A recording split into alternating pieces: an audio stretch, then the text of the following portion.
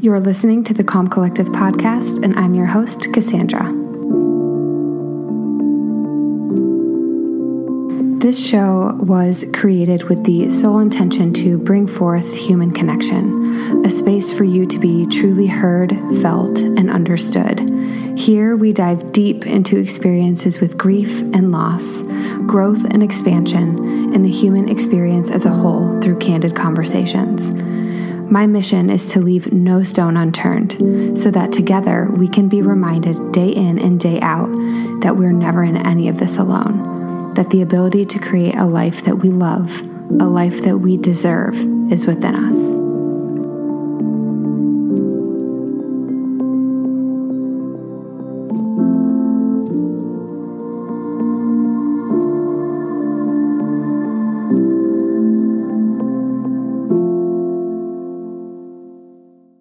Hello and welcome to another episode of the Calm Collective podcast. I'm your host, Cassandra, and I'm so grateful that you're here for yet another episode. Some little housekeeping announcements, mainly around the podcast. I touched on this a little bit on Instagram, but I'm going to be doing a little bit of rebranding. I'm really trying to tap into my intuition and just sort of what feels correct as things flow and evolve around all of the healing work that I'm offering and the healing work and practices and rituals that I myself am enduring.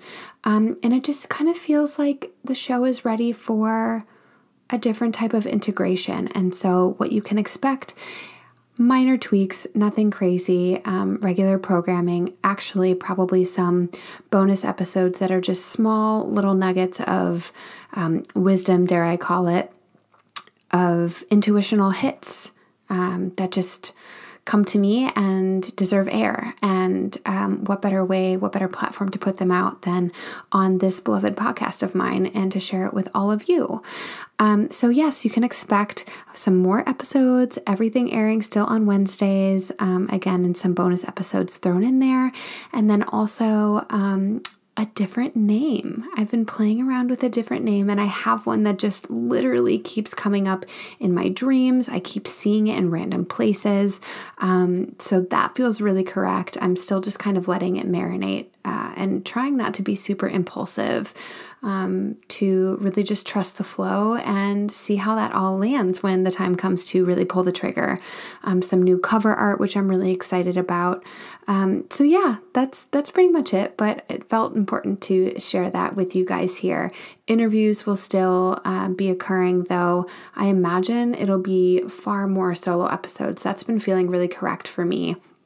In full transparency, I've been really busy with interviews, and I found myself rescheduling a lot of them. And I don't know why, because I really love doing interviews, but I would wake up on days of interviews with like really bad headaches or feeling so sluggish and just out of sorts. And I'm really just taking that as a sign that perhaps, I don't know, I need to look at this a little bit differently and not rely so heavily on interviews, and of course cherish them and bring them onto the show in accordance with my energy and the message that I really want to get through. So again, I'm not Xing those out completely, but I am going to be slowing down a little bit on the interviews. So that's it. That's all I wanted to say in regard to that. I have some really fun things that are going to be coming to the surface. And also you can expect a little break while I do some of that rebranding.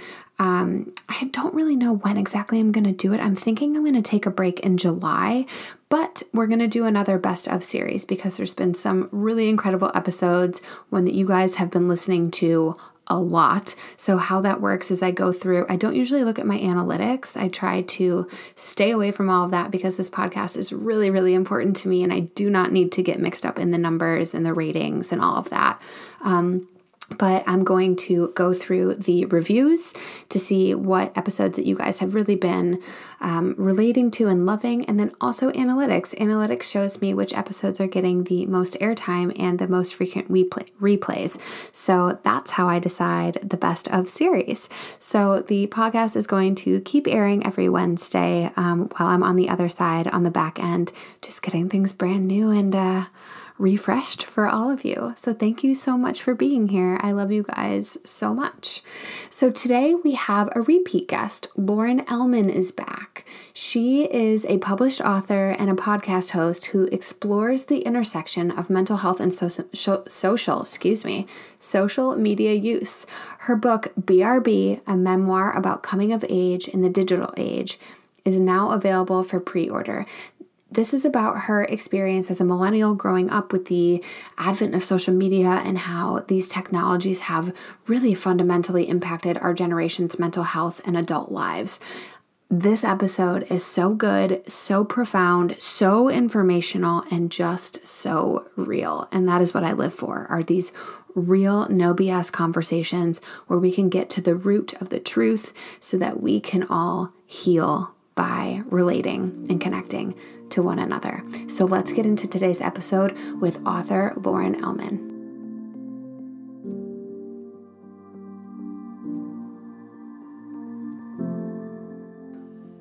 I mean, I don't even know how you did that with a baby. Me either. That's literally what I keep thinking about. Scale of 1 to 10, how tired are you after writing your second book? Was it exhausting? No, honestly, no. So I finished the book almost 3 years ago. Oh, wow. 3.5 years ago. I wrote it right after my daughter was born. Okay. And I got started putting it together when she was a newborn. She was on my chest every night. And then I finished it up. I let it sit for a while. And then someone was teaching a class on how to do a book proposal, I guess. Mm-hmm. This girl I follow, Hannah Brencher, and it was called the Year of the Book was the course, and I signed up for it, and I learned how to put the book together in a way to package it and sell it to an agent and things like that. So that's when I started getting serious. That was about a year later, and then I put a proposal together pretty quickly and started querying agents, which is basically telling them about the book and asking them if they want to help me and sign me up to sell me to publishers. And I did that for 2 years on and off and got no response or just rejection. Mm-hmm. And that was discouraging. And then I had a brief moment where a hybrid publisher was going to help me publish it. And I found out it wasn't the right fit. I was going to have to pay so much money out of my pocket for them to do it. Mm. And I realized all of the things they were doing for me, I could Google my way through. And I think that platform is better for people who aren't super tech savvy, maybe older authors Sure. or people who don't have experience with building a platform for themselves and things like that. But I was already kind of doing that anyway. So I decided to teach myself how to do it. And then I went through the self-publishing process. So all of that was 3.5 years long. Mm-hmm. And yeah, so I don't think I was tired. I also had a lot of the book written because I gathered basically everything I had written over the past 10 years and put it all in one document and saw what the common themes were. And it turned out that's what I've been writing about for the past 10 years is our relationship with social media and our mental health. And so a lot of the stuff in the book was stuff that I had published already or written on my Instagram and things like that. So yeah, it wasn't super tiring. Yeah, it sounds like a really good organic flow. I think so, yeah. Yeah. So for those of you who aren't familiar with Lauren, or Loie as I know her, she was on the podcast a while back talking so vulnerably about living a life with anxiety, and just more specifically, I think I just lost my train of thought. Oh, it's also Mental Health Awareness Month. I know, and I didn't even do that on purpose, planning my book launch in the middle of that, but yeah. Oh my gosh. Okay, sorry, I just lost my thought. Okay, so for those of you who aren't familiar with Lauren, Loie, as I lovingly know her, she was on the podcast a while back where she cracked wide open about living a life with anxiety and mothering with anxiety. We talked a lot about that, which I thought was really beautiful. I'm still so insanely grateful for that conversation and for you being so vulnerable. I will link that show for others to tune in should they feel called. But today, we are talking all about mental health and social media, and Loie and I didn't even realize that it is Mental Health Awareness Month. We did not do that on purpose, but that is a beautiful kismet connection. So we're going to be talking about the crutches, the overwhelm, the anxiety, and sometimes pure joy that social media can bring, the detoxes that are recommended, something that you are so good at, all of it. And who better to have this conversation with than you, my sweet friend, who's invested so much time and energy into writing a book dedicated to this very thing titled BRB, a memoir about coming of age in the digital age. So can you tell me what inspired this book? How did you know that this was something that needed to be written and needed to be seen by other people? Oh, that's a good question. So, like I said, I had been wanting to write another book. It's been on my heart for a long time, and I just didn't know what I was going to write the book about. And that's when I decided to just take everything I had been writing for the past 10 years, gather it all up together, kind of go in the margins of the paper and say, like, what have I been writing about? And that's how the idea came about of what the purpose of the book was.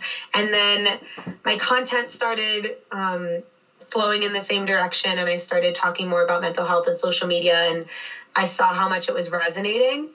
But again, I wrote that book, I wrote it about 3 years ago now, and if I would have published it then, I don't think the audience would have been primed for the conversation the way they are now. Totally. And right now, like, it is a mainstream conversation. People are talking about it. There are documentaries about it. Celebrities are talking about it. Influencers, Forbes, like, it's everywhere. People are talking about how mental health is being affected by social media. So I do feel like it is an important conversation to have. I've been having it for a really long time, but right now is specifically people are able to hear it and people are able to do something with it. Whereas before, I think it would have fallen on deaf ears a bit.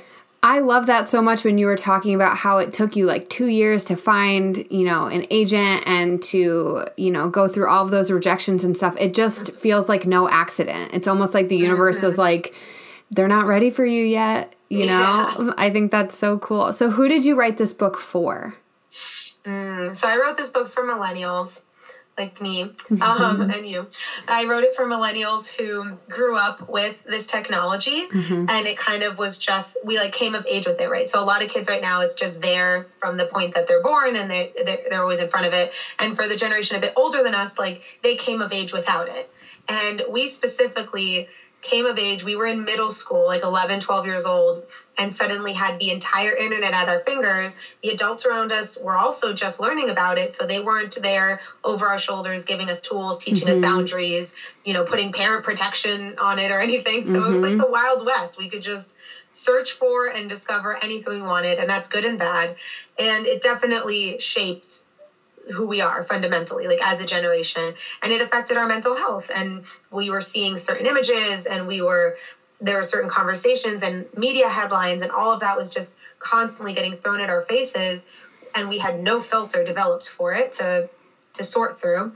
And now I think we're starting to realize that we have more control and we can set boundaries, but we have to come up with those tools ourselves. No one is going to hand them to us because our adults, like the parents and all that, they're older now. And like we're in charge and we need to do that in order to then teach our kids how to do it.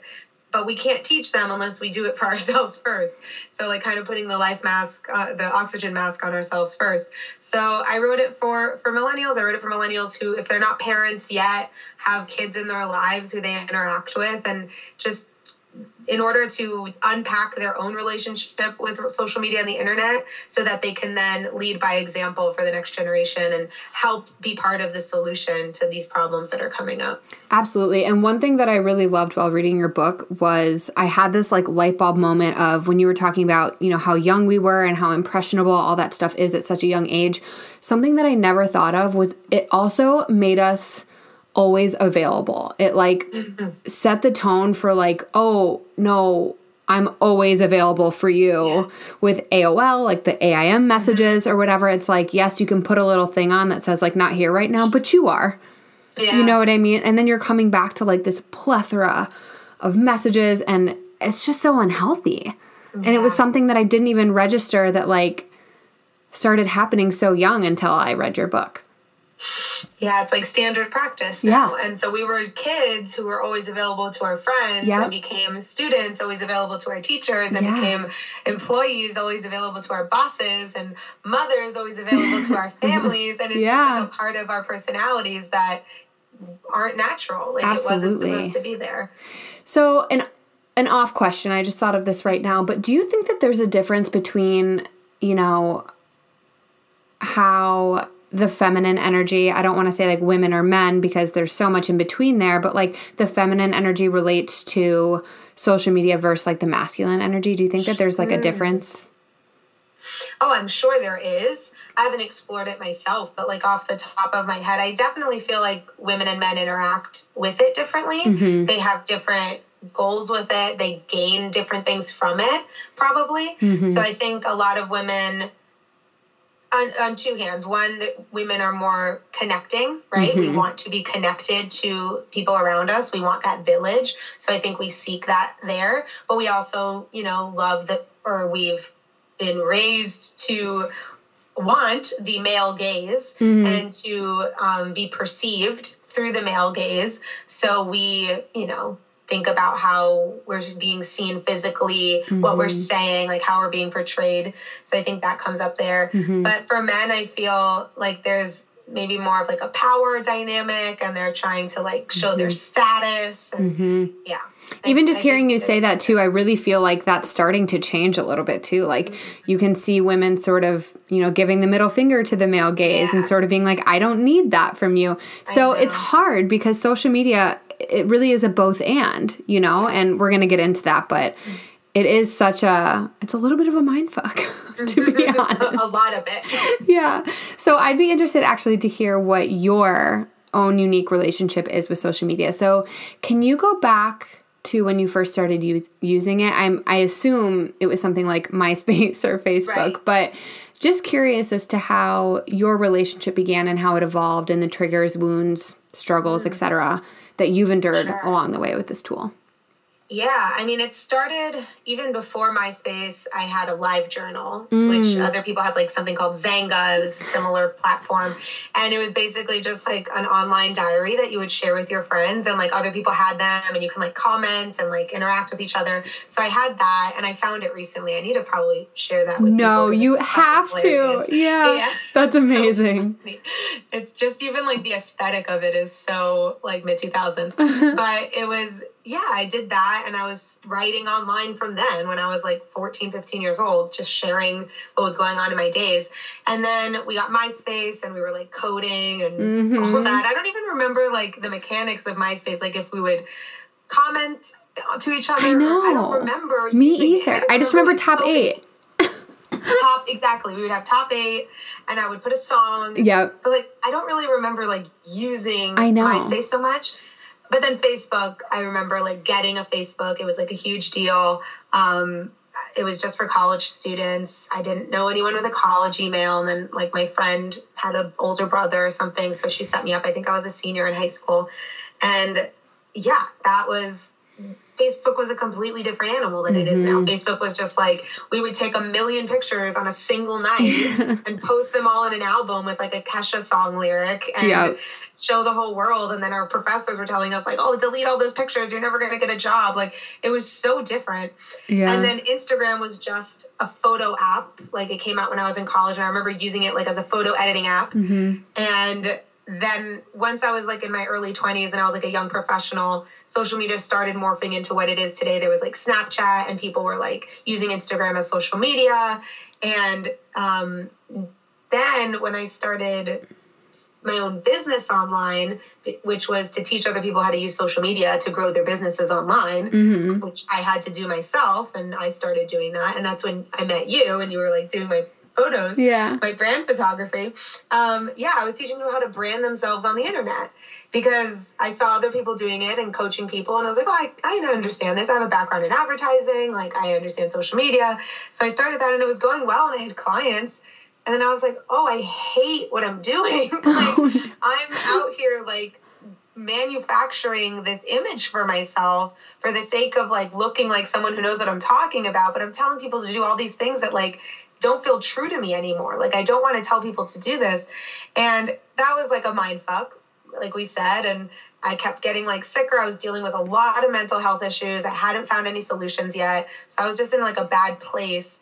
And social media wasn't helping, along with like the news and seeing like the picture perfect parts of it. Like it was all just such a mess. And then when I became pregnant, I just deleted everything altogether. I closed the business, like told all my clients I'm not working anymore, closed the business, which I had the I was fortunate enough to be able to do that. Like, I understand the privilege I have, but I did that and deleted Facebook, Instagram, everything, had no intention to come back. But on that time off, I realized that social media itself isn't the problem. It was how I was interacting with it. It was my relationship with it. It was super toxic. Yeah. I was there for validation. I was there to prove something. I was there for all the wrong reasons. And then when I eventually came back after I had my daughter, because I wanted to be a part of the ether, I wanted to be a part of the village and meet people and connect, I have a new relationship with social media. I'm very conscious of my relationship with it, and I enjoy using it now. Like, I gain something instead of it draining from me. Yeah. And that makes all the difference in the world for me because I enjoy it now. It's fun. I love going on Instagram and posting stuff and interacting. And so now you can say, for the most part, because we are human, but you can say that when you show up to share, it's not so much about like, you aren't concerned about the likes or the comments or the interactions or whatever. It just feels like peaceful for you to be able to like speak your truth and then peace out. Yeah. Yeah, that's exactly what it feels like. I have something on my heart. I post it. If it reaches one person and one person is like, wow, like that's exactly what I need to hear. Like, I'm super satisfied. And I also, that's the reason I'm able to hold that perspective is because I did the work of understanding how social media really works. And like, we all kind of know, but like, I feel like we ignore it, but it really is it's artificial intelligence. Like they design it in a way so that we feel this way because they make money off of our insecurities. They make money off of our need for validation, and they design it in a way to trigger all of that. So I understand that when I get a sudden boost of likes or when I see those numbers rolling in and all that stuff, like I'm able to distance myself a bit from it. And I'm not so personally invested because I know it's not tied to my worth or my identity or anything like that. Where before I was like, oh my God, why did that picture not perform? Like, because the algorithm didn't show it to a lot of people. That's it. Full stop. Exactly. Yeah. Exactly. Whereas before I'd be like, oh my God, I guess what I wrote was garbage and it doesn't matter. But no, it does, like, because it came from me and now I just have so much fun there. It really is so freeing. That's something that's happened in the last year or so. And I don't know if it's because Jonathan doesn't have social media. And so I don't know, just like kind of watching him indirectly be so free from it. I feel like I've just sort of energetically showed up differently to where I'm like, he doesn't need other people to know what's going on in his life. He's so detached from it that it kind of like allows me, like living by example, right? Where it allows me to show up and just be like, you know what? Doesn't matter. You know, it makes me feel good to share my experience. And like you said, if a couple people are like, oof, that landed. Like, that's amazing. Like, truly my intention is just to put it out. So, yeah, I love that. And something that you write when you first began your relationship with social media, you wrote this in your book. We used to have the vague general concept of society telling us what was true and who we should be and what we should think. Now society has a megaphone named social media, and it is infiltrating every aspect of our waking lives. That is such a real statement. Does it make you sad, the truth of that? Or are you just at this place of like, that's just the way it is? We learn to adapt and we learn to deal. Right. I mean, it's sad because not enough people are maybe aware of it. So like it's damaging more people than it should, I think. But obviously we're having more of these conversations. The more we do, the more people are like paying attention. But yeah, that megaphone is super loud. It's shouting in our faces from every different direction, literally all day long, from the moment we wake up to the moment we go to sleep. And yeah, I do think it's sad. I also think that there's so much room on the internet for so much good. And I came to this revelation recently. I don't know if I was talking to myself or if I said it out loud, but the idea that like, yes, social media is making our mental health problems worse. It's exacerbating them, all these things. So many more people have mental health issues than before, like all of that. However, social media, all of that, what's going on there, it's the first time that any of us have resources and accessibility, and the conversation around mental health is being normalized. So Are there more people with mental health issues now? Sure. Did we know how many people had mental health issues before? No, because people weren't talking about it. People didn't have access to talk about it or resources or anything. So we don't really know what was going on like in generations before us, but we know now that people are coming up and speaking up about it, and they're finally now seeking help. Mm-hmm. Whereas like when we were kids, that wasn't made available to us really. It wasn't super common. Like I had all of the symptoms present of somebody with an anxiety disorder when I was a kid, and not any doctor I went to brought it up, mm-hmm. right? It was just not conversation. Now it is. Mm-hmm. So the resources are there, the accessibility, and the internet makes that available to people who it wouldn't have been available to in the past. So it's sad that it's also used to fuck with us, mm-hmm. but I think that there's a lot of power in the people, and the more power we have, the more we can like take the reins a little bit, mm-hmm. as much as we can. I mean, it's still a robot, it's smarter than us, but I think there's power in numbers. But it's so true because like, yes, it's AI, but there are people designing that AI and they have to listen to what the demand is doing, like what the people are doing. And you're right. If we shift, it has to shift along with us. I mean, honestly, those kind of companies, they try and do everything to grip, right? The matrix. Mm-hmm. They're like trying to like twist it and make us, reevaluate the new profound shifts that we've made. But you're right. It's the power of the people. I think that's really beautifully put. So you have a chapter in the book called Who Are You Really? And I want to dive into this because, in my opinion, this is where social media can really hurt the most. It can blur the lines between like who we were before and who we are now, intoxicated and more connected than ever to the world around us. So not always a bad thing, but it's definitely a thing. So can you talk about this portion of the book, what it means to you and why you felt it was worth including it in there, and just how it relates to our digital age?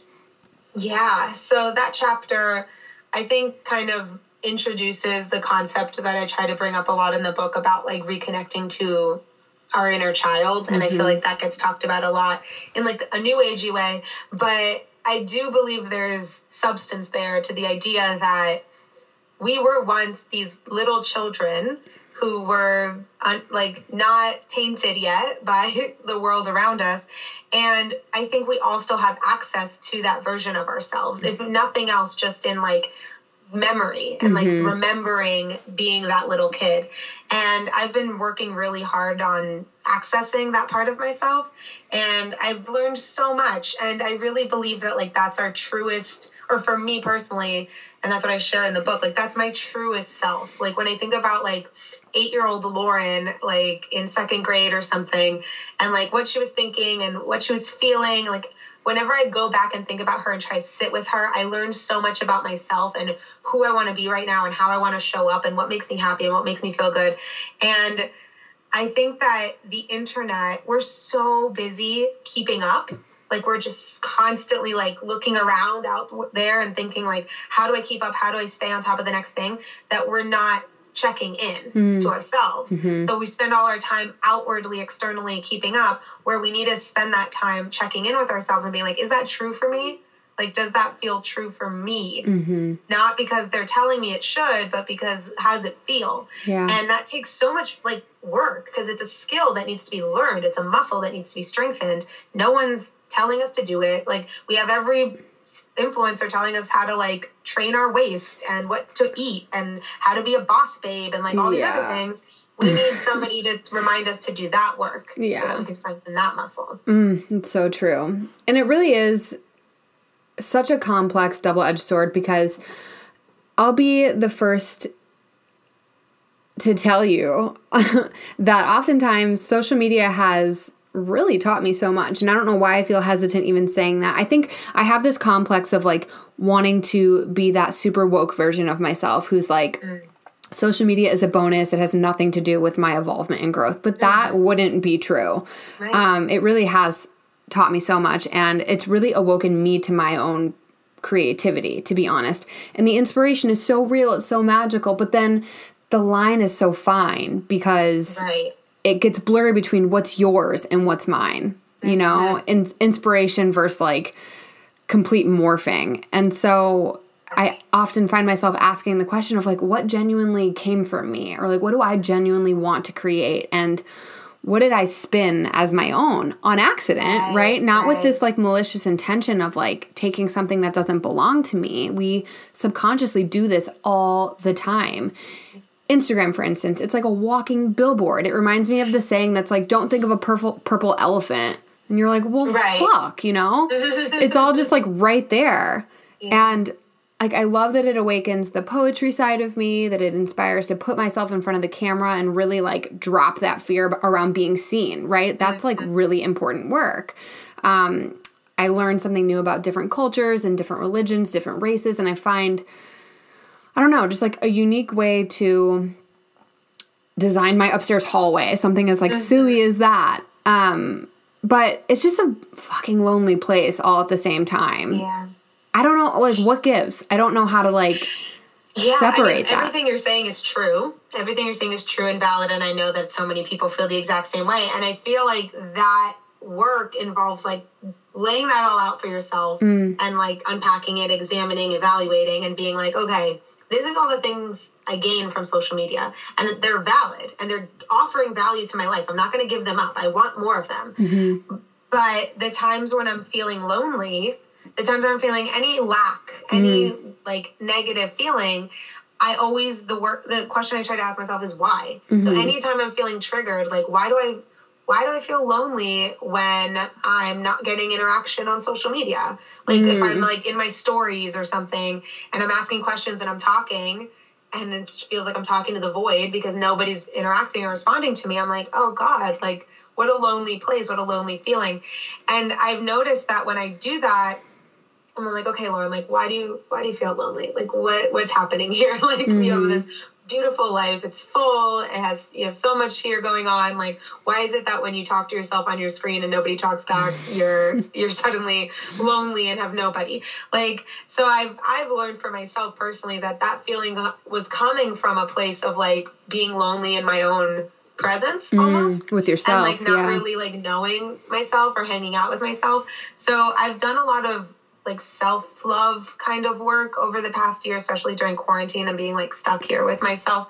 And that's helped me a lot. Like I genuinely am like, I think I'm a good time. I have fun with myself. Like if the only person listening to me when I do stories is me, it's great. Yeah. Like, I have a good time. It's fun. And that small perspective shift was pretty significant because it made it so that I don't feel lonely when I go on anymore. And that made all the difference. Yeah. Oh, that was beautifully put. It's so true. And also just like really paying mind to what I try to do within my everyday life is really feeling into the expansion or contraction, right? Like, did that just make me expand or did that make me contract? But you're right. Just following up with that question of like, why, and really getting to the root and examining what's behind that. So when it comes to your kids, do they partake in social media? I know you have an older stepson and then your daughter is still pretty small, but I guess I'm wondering, how do you set boundaries for him, or how do you expect to set boundaries for her, introduce her to social media?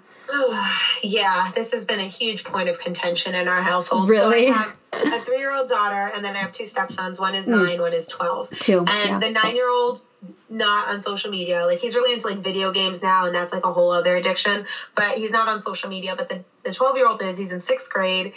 He's also like really advanced. Like he's been a YouTuber since he was like 8. He taught himself how to do it all. He like teaches himself how to code and how to make music on the internet and how to make all these programs. Like he's stuff that I don't really even understand. Like he just Googled his way through and he does a really good job at it. But he's also like on TikTok and on Snapchat, and like all of his friendships kind of live on the internet, and it's something I'm not super well versed in. So it's suddenly come to head where like, you know, we want to go do something and he like, we can't pull him away from his computer, or he's like super consumed by his screens. And it's just like really hard.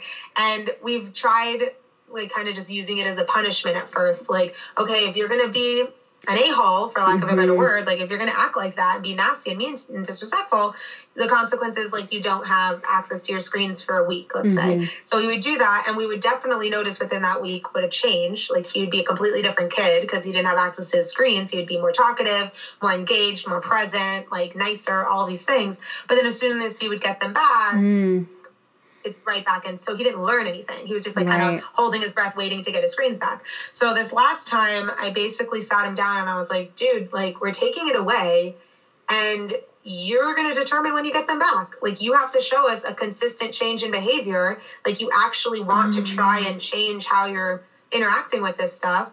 And when we see that consistently, not just like a day and then we give it back and it's back to normal, like I need to see that you're making an effort. And that involves like, he has to like ask us before he is going to use his computer or something, or like let it, just like keeping us in the loop. Like, hey guys, I'm going to go close my door because I'm recording something. Okay. Not just like run home from school, shut his door and pretend like we don't exist. Like there's this like common mutual respect that needs to happen. And he's like old enough and smart enough to understand it. So there's definitely a lot of pushback from him, but it's been going okay. He does need reminders, but I think the conversation around boundaries, that was the first time it really came up. And I was like, listen, we just need you to have these boundaries. We've been trying our best to teach you how to have boundaries and put them in place for you. That doesn't seem to be working. Right. Because you just kind of wait till we're turning our head and go back to what you were doing. So these boundaries need to be yours. They need to be your habits. You need to put them in place. You need to know why they're there. And like that needs to, and if you have questions, you can talk to us, but like that needs to be the goal here. The goal is not be nice for a few days until you get your stuff back. Right. And so we talk about it for sure. But like I said at the beginning, like until, we really have a full understanding of what that looks like, what having boundaries in social media, what it means, all the implications, like how am I supposed to teach him how to do it? Like I'm just learning myself, like what that even looks like. So we're kind of learning together, and I try my best to lead by example.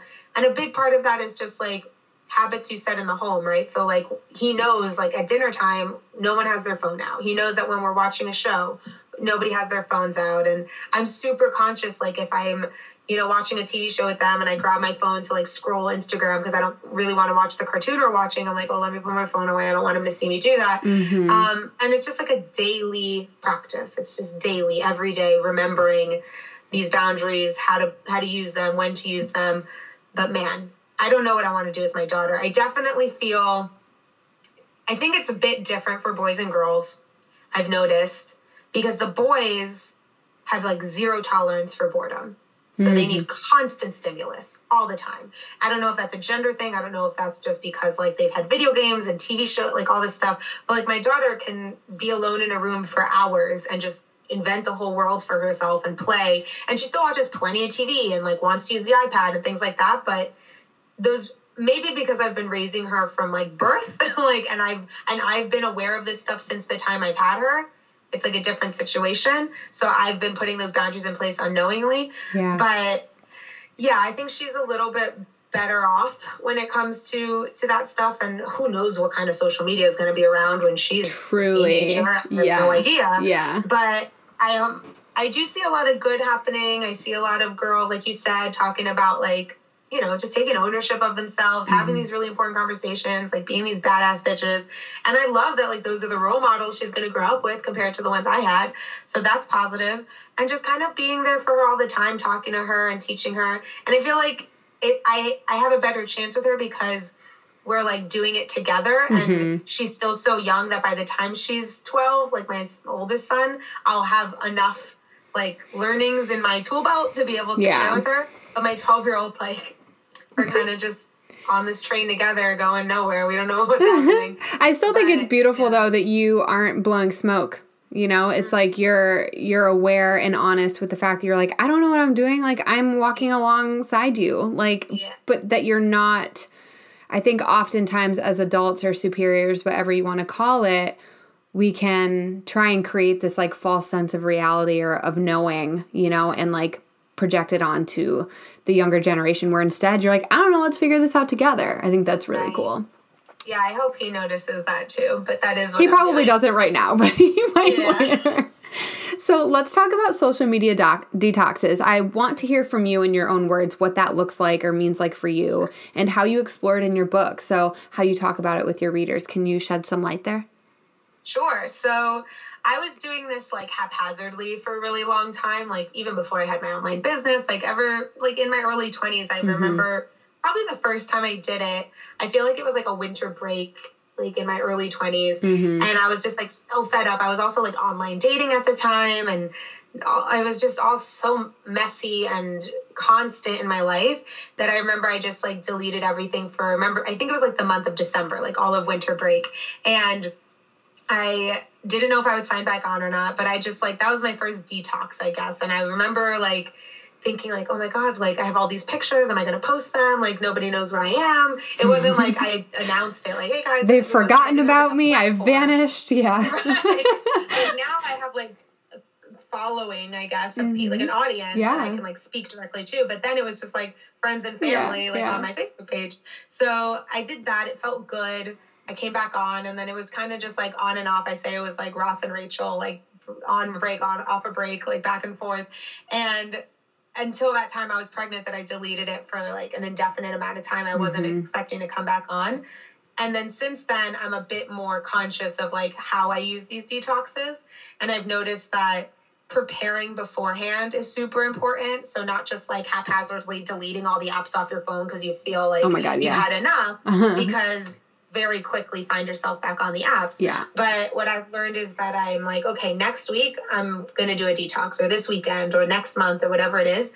And I plan ahead for that. So I'm like, okay, so I'm going to have all this white space in my day because you don't realize how often you just grab your phone to like fill in the boredom and fill the white space.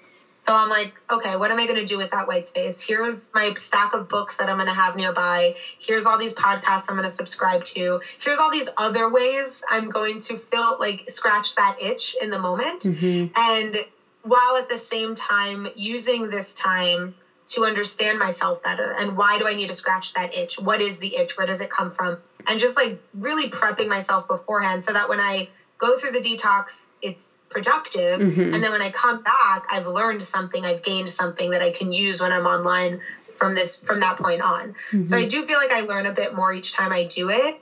And it's just kind of like maintenance at this point. So like as soon as I start feeling like up to here with my social media and I'm like, okay, I need a break, I'm better equipped to be able to do that. So what do you say to the people who are like, I'm so tired about hearing about social media detoxes. Do you think that there's something to just forming a balance that works uniquely for you? Or, I mean, there's no wrong answer. I'm curious as to what you think. Or do you think it is essential for us to take a step back, to fully step away from time to time? Yeah, I mean, anybody who feels like they have an unhealthy relationship with social media, and like I can't say everybody does, but it's pretty common from the conversations I've been having with people. So, and like the conversations people are having on their own, like on the internet and stuff. So if you're someone who feels like you have an unhealthy relationship, I do think that taking a step away initially is super important because you learn a lot about yourself. You'll see how often you grab your phone and swipe and look for those apps. You'll feel that discomfort when you start having the boredom sink in, when you're left alone with your thoughts, when you can't instantly numb them or distract yourself. Like you have to do that work and sit with yourself, know yourself, learn yourself a bit more in order to set boundaries. Totally. Like, if you don't know what your needs are and what your problems are, how are you going to come up with solutions? So in order to do that, I do think you should take whatever you're going to call it, take a detox, take a break, do it for some amount of time. And then when you come back, maybe your solution is just having a more mindful relationship with it. And then you're fine. But for me, I've just noticed that can kind of get away from me sometimes. And I'll just kind of be in a busy season. I'll just be on all the time and answering comments and like getting really into it. And then finally find myself triggered and like reactive. So I'm like, okay, that's a good sign where I need to loosen up and take a break and not be on my phone so much.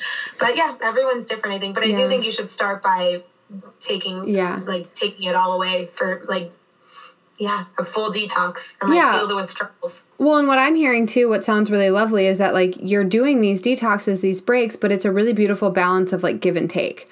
You know, it doesn't feel like you're like giving. You know, it's like you're able to give to the community by, you know, answering comments and stuff like that. And that feels really energetically healthy. That's good. And then you're taking that break to sort of like rebalance yourself so you can go back and do that again and be there for the people who like want to communicate and connect with you. I think that's a really good way to look at it. So it doesn't feel like you're having to like give something up, you know? Right. Yeah. And it's also, individual, like personal for everybody. So like my personality is like, I like talking to people and interacting and like this type of stuff and like making friends on the internet. Like that's life-giving for me. Like I love it. But I find myself when I'm just consuming, it's super draining. Yeah. And 100%. That's so interesting. When I'm creating stuff, it's giving and I'm gaining something because I'm like, I'm making something and it feels good. And then I post it, and posting it feels like really cathartic and good. And so that feels good. But then the consuming part again and reading the comments and reading the bad news.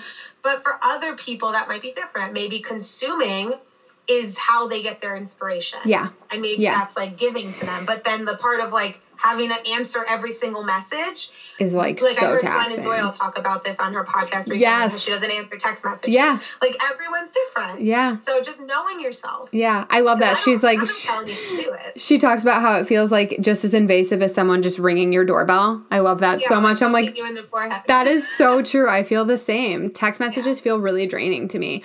But something that you said that it just like sparked a light bulb in my brain was, it's so funny how it really does look like an oxymoron because, you know, for me, my dream, if I'm being totally transparent, is to be able to show up on the podcast every day and not really market it at all. Like not feel like I have to go on social media to promote it, blah, blah, blah. I'd love to be able to just pop onto Instagram once in a while, maybe share a poem that I wrote or like something that I'm, you know, feeling when it comes to like healing and grief, and then dip out and just podcast all the time and not have to like do anything other than have a conversation either with myself or people like you. That is so life-giving to me. Whereas scrolling through Instagram, purely just scrolling, I'm fucking exhausted after like 5 minutes, and that doesn't make sense. I mean, it does and it doesn't at the same time. Like it feels like it would be the opposite. Like you're just relaxing and scrolling and scrolling. Right. But yeah, you're taking in so much noise and then like subconsciously integrating all of these shoulds, right? Right. That's so interesting. That's a good way to put it. Yeah, exactly. Like you're thinking of like, because you can't help, especially content creators, you can't help but think like, ooh, that's good. Let me bookmark all that. Totally. So then your brain is like, has all these bookmarks. Yes. Like you can't go back to them. So, but they're just sitting there and taking up all this space. Yeah. Well, even like the physical bookmarking, like the saving of posts, I'm like so scared to even go back and so overwhelmed by it just to see what I even have saved. That therein lies the proof, right? Like the proof is in the pudding that I'm just like mindlessly saving shit that I actually don't really care about. I'm like, I'll reference that later. Right. It's so much mind clutter.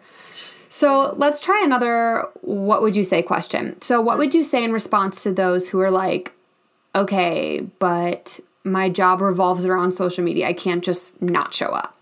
Right. Yeah. So, I mean, of course, I feel the same way, right? Like, I'm not going to have anyone listen to my podcast or read my book if I'm not telling people who I am. Which sucks. It's definitely been a point of contention and like a thing I've had to reconcile with as I write a book about not being on social media that much. But, I think for those people, I would say, if you start feeling like your relationship is becoming unhealthy and you're needing time away from it, there are programs, platforms, ways to do it so that you're not losing momentum with your business, right? So there's tons of scheduling tools. There's, you can schedule out newsletters, you can schedule out posts, you can do all these things. You can alert your following like, hey, I'm not going to be here, but you can, if you want to still be available to your audience or to your clients, like, I'm not going to be on social media, but you can find me here at my email address. And you might see an auto response that says this, and you can follow the directions. Like you can kind of like that's so smart. Your audience of like what, because there are solutions, right? Like the truth is we think we all have to be so available, right? But like none of us really need to be. And we're all humans and we all understand the concept, or most, at least our generation, our age group can remember like what it was like before that was the normal. So we can be like, hey guys, like I'm going to step away. Like, I'll be back in a few days. So expect me back then. If you have like an urgent matter, this is how you can do that. If it's not urgent, I won't be responding. Like setting that standard. Like we need to start setting the standards for ourselves. Totally. And up until now, we've kind of just ridden this wave with social media and been like, we're always available. We're always here. keep liking, keep posting, never stop. But if we start setting the standard and we're like, hey guys, like I'm not here on Fridays, or like I'm not in the office on Fridays or whatever. That's for people who like have their own businesses and do their own thing.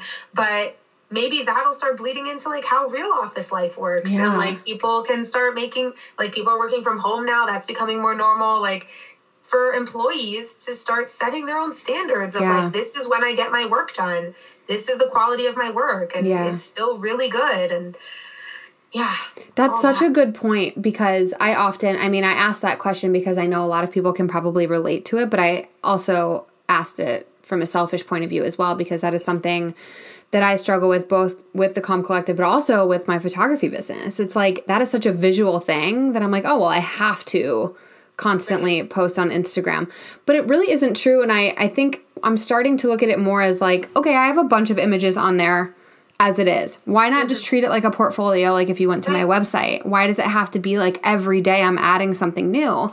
And I really love your idea of even just having like a link for people to click on where they can find you, where you show up the most. Like for me, it's like, subscribe to the podcast if you want to hear from me often, because this is where I am, or the newsletter, because I'm always sending out newsletters that are like, you know, Instagram posts on crack. So that's such a good point. I love that advice. Yeah. And like doing what you just did and like recognizing like, okay, what part of this process is enjoyable for me? Yeah. Where am I happy to give myself? Yeah. And what part is just like, feels like a chore? Yeah. If it feels like a chore, it's not doing anything. Like a should. Yeah. Yeah. Like if you're just posting to post, nobody fucking cares. No one's seeing it. No one's reading it. It's not touching anybody. And they're also feeling that energy of like, this is empty. It's really, it's energetically empty. Yeah. So if you, instead of focusing any amount of your energy on that stuff and focusing it all on the stuff that feels really good and lights you up, that comes across. And that's when all the stuff starts happening. That's when the connections and that like abundance and that snowball starts rolling. Yeah. Because you're investing it in a place that expands. Yeah. Like you said, instead of contracts. Right. I feel like we just touched on this, but I guess I still want to ask the question in case you have an extension of the answer. But how do we grow with social media instead of against it? How do we honor what its gifts are and let it support us without being swallowed whole and like losing our identity? Is that, I know it's possible. Yeah, no, I think it's possible too. I think that, at least from my perspective, my experience, what's been going on for me lately, I've been doing a lot of, self-growth, like self-love work. I mean, I'm 31 now, like I'm in a new season of life. So I just am feeling like I'm really enjoying myself for the first time. I'm taking really good care of myself for the first time. So like, I'm very invested in like being playful and having fun and like exploring that part of my personality. Yeah. So instead of looking at social media as like a should, I look at it as like, I get to use it to play with this side of myself, to explore this version of me. And I'm sure that I'm just going to keep doing that with every season of life, because it's just this tool now that I can use to be like, oh, I'm going to like try on this weird outfit and take a picture, and I'm going to do this and do a pose, and I'm going to write this thing that was on my mind or whatever. And it's like a tool in my self-growth toolkit now, as opposed to this like business tool. And I've noticed for myself and my audience that works for us. Yeah. Like it's a good way for us to connect and relate to each other. But yeah, I think that's how I see myself growing with social media. I also am super conscious to not like buy into all the new fads and trends of social media. Totally. So I see it all as like a fun thing to play with, right? So like Reels came out and everyone's like, we gotta figure out Reels, we gotta do it, all this stuff. And I was like, yeah, but like another one will just come up and like it'll be fine. So like, yeah, Reels is fun. I want to play around with it, see if it feels good. It didn't. So I was like, I'm going to stay on TikTok. And I'm having a blast on TikTok. My goodness, I'm having so much fun over there. But same thing with like Clubhouse. Clubhouse came out and I got on at the beginning and I was like, ooh, I'm going to be on before everyone. I'm going to really make this thing a success for myself. But it felt like it didn't feel like a match for me. And I was like, okay, I'm not going to use Clubhouse. Yeah. Instead of thinking like, I have to use Clubhouse because I'm going to miss this opportunity. Totally. No, I'm not. Yeah. Oh my gosh. Yeah. I can relate wholeheartedly. Well, before we leave here, can you let the listeners know where they can find you, and also where they can get a copy of your book? Yeah. So they can find me at laurenellman.com. I'm sure that'll be linked, but everything about the book is there. And of course on Instagram. So that's just laurenellman_. I hang out there most of the day. I'm in my stories. I'm posting. That's where like we can hang out. You can go in my DMs. We can talk. Like that's where I like to connect with people. But in regards to the book, you can get it anywhere. You can get Amazon, Barnes & Noble. I'm encouraging everyone to buy it from my independent local bookstore in Miami. It's called Books and Books because I'd rather your money go there than to Jeff Bezos.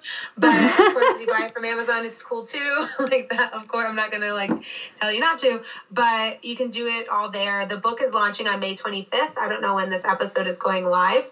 But if you pre-order before then, you'll be able to access the audiobook for free and some playlists that I've put together for us, the Millennial Throwback playlist. So good. Yeah, so all of that is in there. And if you want a signed copy, you can order from Books and Books and request a signed copy, and I can personalize it and stuff like that. And then after May 25th, it'll just be available and you can buy it and it'll show up at your door a few days later. But yeah, that's where you can get it. So good. Well, thank you so much for being here yet again. And just congratulations on your second book. Thank you. So crazy. Yeah. I'm so dang proud of you and in awe just of how you show up and you share your journey so vulnerably. Really grateful to know you. Oh, thank you so much. The sentiment is mutual. I feel the exact same way about you. I'm so lucky. So there you have it, my interview today with Lauren Ellman, all around mental health and social media. I don't know about you, but I took away so many golden nuggets from that conversation. If you loved this episode and you feel called to share, please feel free to do that and to tag myself at @thecalmcollective_ and Lauren at LaurenEllman_. I believe I have that right. It's linked in the show notes. Thank you so much for listening. Again, if you have a second, if you want to leave a review, that's amazing. It really helps the podcast to grow and to land in the laps of those who need it most. No pressure. Love you either way, and I'll see you back here next week.